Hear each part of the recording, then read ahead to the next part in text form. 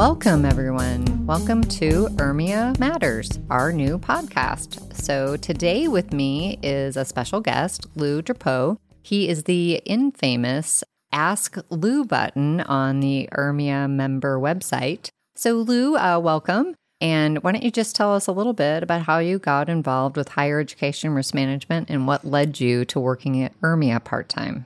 Okay, sure. I had quite a bit of experience in risk management, both as a municipal risk manager and as risk manager in private industry, a supplier to the automobile industry. And then I wound up working for the University of Kentucky in risk management and was a member of URMIA at that time. And then after I retired from the University of Kentucky, the job as resource manager, i.e. Ask Lou, came open and applied for it and was hired, and here I am.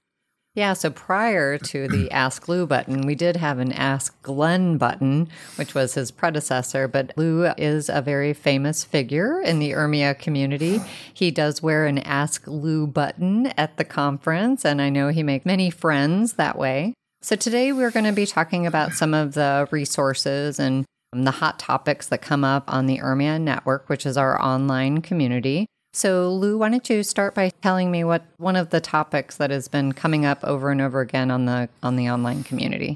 Okay, well, one of the recent ones that we've had is scooters, these electric scooters on campus. Sure. And there's been a lot of questions about those. Yeah, I know they're all over Bloomington, Indiana, where the URMIA national office is. And my son, who's a freshman at Indiana University, uses them all the time. So where do you steer members when they ask questions about that? Well, usually to discussion topics on our website where other people have asked that question and then gotten some responses. And it's interesting, the broad range of responses in that area. There are some campuses that don't allow them. There are other campuses that are using them fairly extensively. So it's really kind of a broad range of responses on risks involved. I think that's what makes URMIA and what makes risk management so fundamentally interesting is that the way the risk appetite among institutions and among risk managers is so unique. It's unique to the person in the risk manager role. It's unique to the institution. So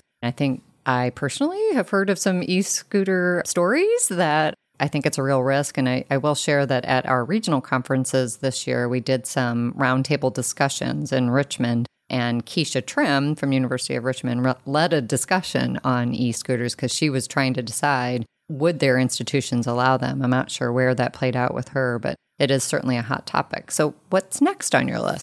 Well, one of the things that people ask about is events on campus and event insurance and how do they handle events? What are the requirements? What kind of events do you allow on campus? And things like that. And once again, I've been referring people to the discussion groups of how other people are handling events. Okay. And are there any specific, I feel like in the library there's an event folder. Are there certain resources that you direct them to in the library? There is an event folder and that has different types of events in it and the kinds of things that whether they're on campus or off campus and whether there's alcohol involved or athletics or other dangerous kinds of things. Terrific. So I refer them to those resources.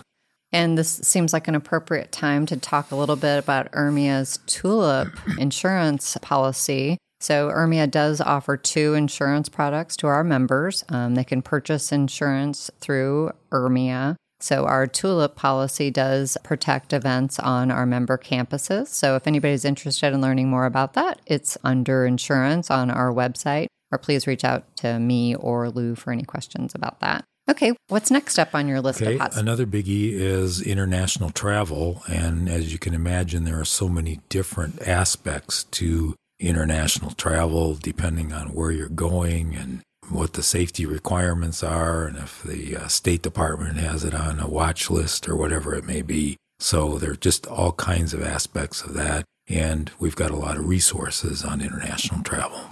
Yeah, since I've been with URMIA since 2005, international travel is a constant. I think it's always going to be there. It's a constant higher education risk from faculty, traveling students, faculty, keeping them safe while they're abroad. And certainly the world changes all the time. The activities in Hong Kong are certainly top of mind, I think, with our members right now. Also, IRMIA has an international committee. We've had probably the last 10 years, and they actually are developing an insurance kind of requirements document. So everybody should look for that in the future, that it'll come out from IRMIA's international committee. Okay, what's next on the list? Okay, another one that we get a lot of questions on is club sports and how you handle club sports on your campus. And of course, this is different from the athletic teams that are sponsored by the university. These club sports sometimes get into different activities that may not even be allowed on some campuses.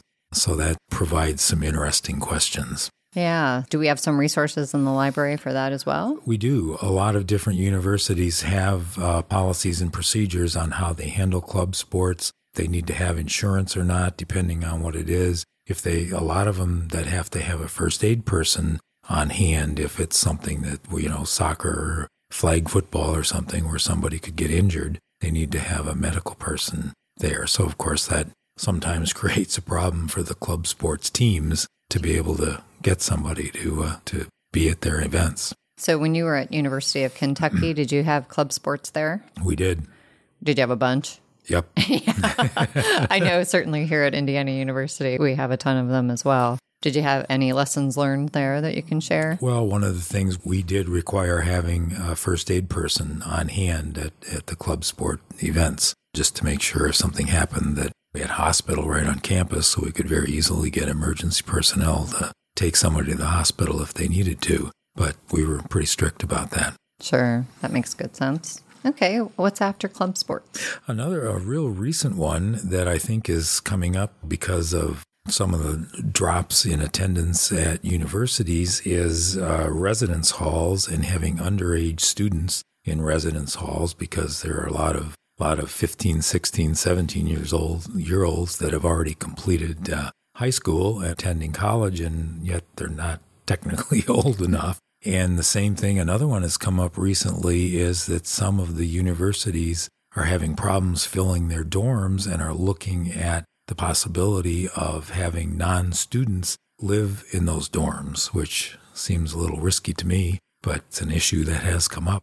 Yeah, I mean, in these days where we really have to watch budgets and higher education has to protect the assets. So I think finding new revenue is something that everybody's going to have to get used to, and that does come with risk. And minors on campus doing camps and things is a whole another topic. But yeah, the young students that are getting admitted early to campus, did you deal with that at all when you were at University of Kentucky? Did they have a separate dorm, or how was that worked? Well, no, they used a lot of the different dorms during the summer camps and things, because they had a huge program, all kinds of different camps for minors. They had golf camp and basketball and softball and the whole 9 yards. So they would use a bunch of the different dormitories, but again, they had to have rules and regulations, and always a bit of a problem. Yeah, sure. Okay, and you have one more? Yeah, one that has come up real recently is there was a university that was looking at a startup of cannabis CBD manufacturing program, and I thought that was a real interesting one, and I didn't have any answers for that one.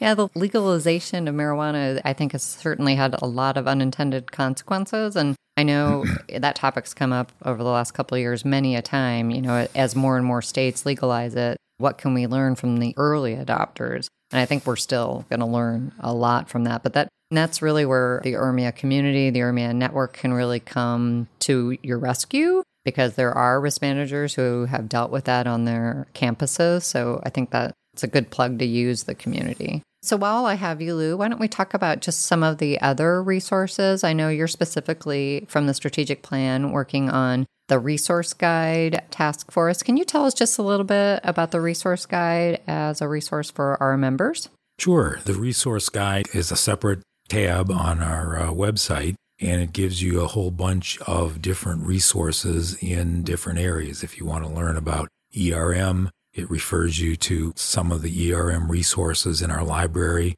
There are other different areas, claims, and all kinds of things that risk managers get involved in. And resource documents either in our library or in several cases where we refer you to resources on other websites. basically to help risk management personnel do their job and find the kinds of resources that they need in order to do that job. Yeah, I can't remember exactly when we launched the resource guide, but we really found, the board at the time found a need to develop a resource for people that were new to higher education risk management or maybe new to risk management in general. So I believe the resource guide was really targeted at kind of entry level, kind of to give you a lay of the land. And it's a resource that we're currently evaluating and looking to update, but the information in there is still good, and I want the members to know that we are updating it.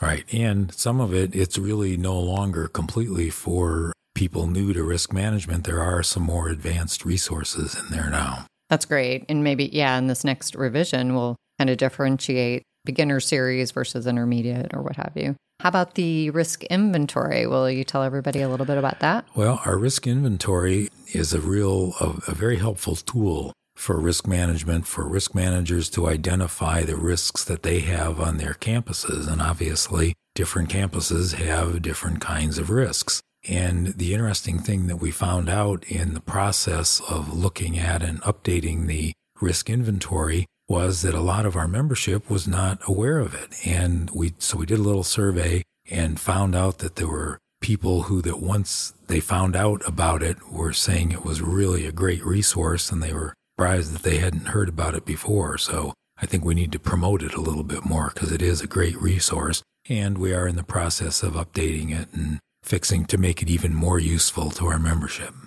Terrific. And for everybody out there, it's not a complicated tool that you have to have a special software. It's basically in an Excel sheet that you can slice and dice and output however you want. So it's a really friendly tool that you can use. And I know as I've presented for IRMIA sister association conferences, I've definitely shared it with NACUBO over time, and it can be a very useful tool. So I'd encourage all of our members to check it out. And last but not least, why don't we talk a little bit about the core competency document?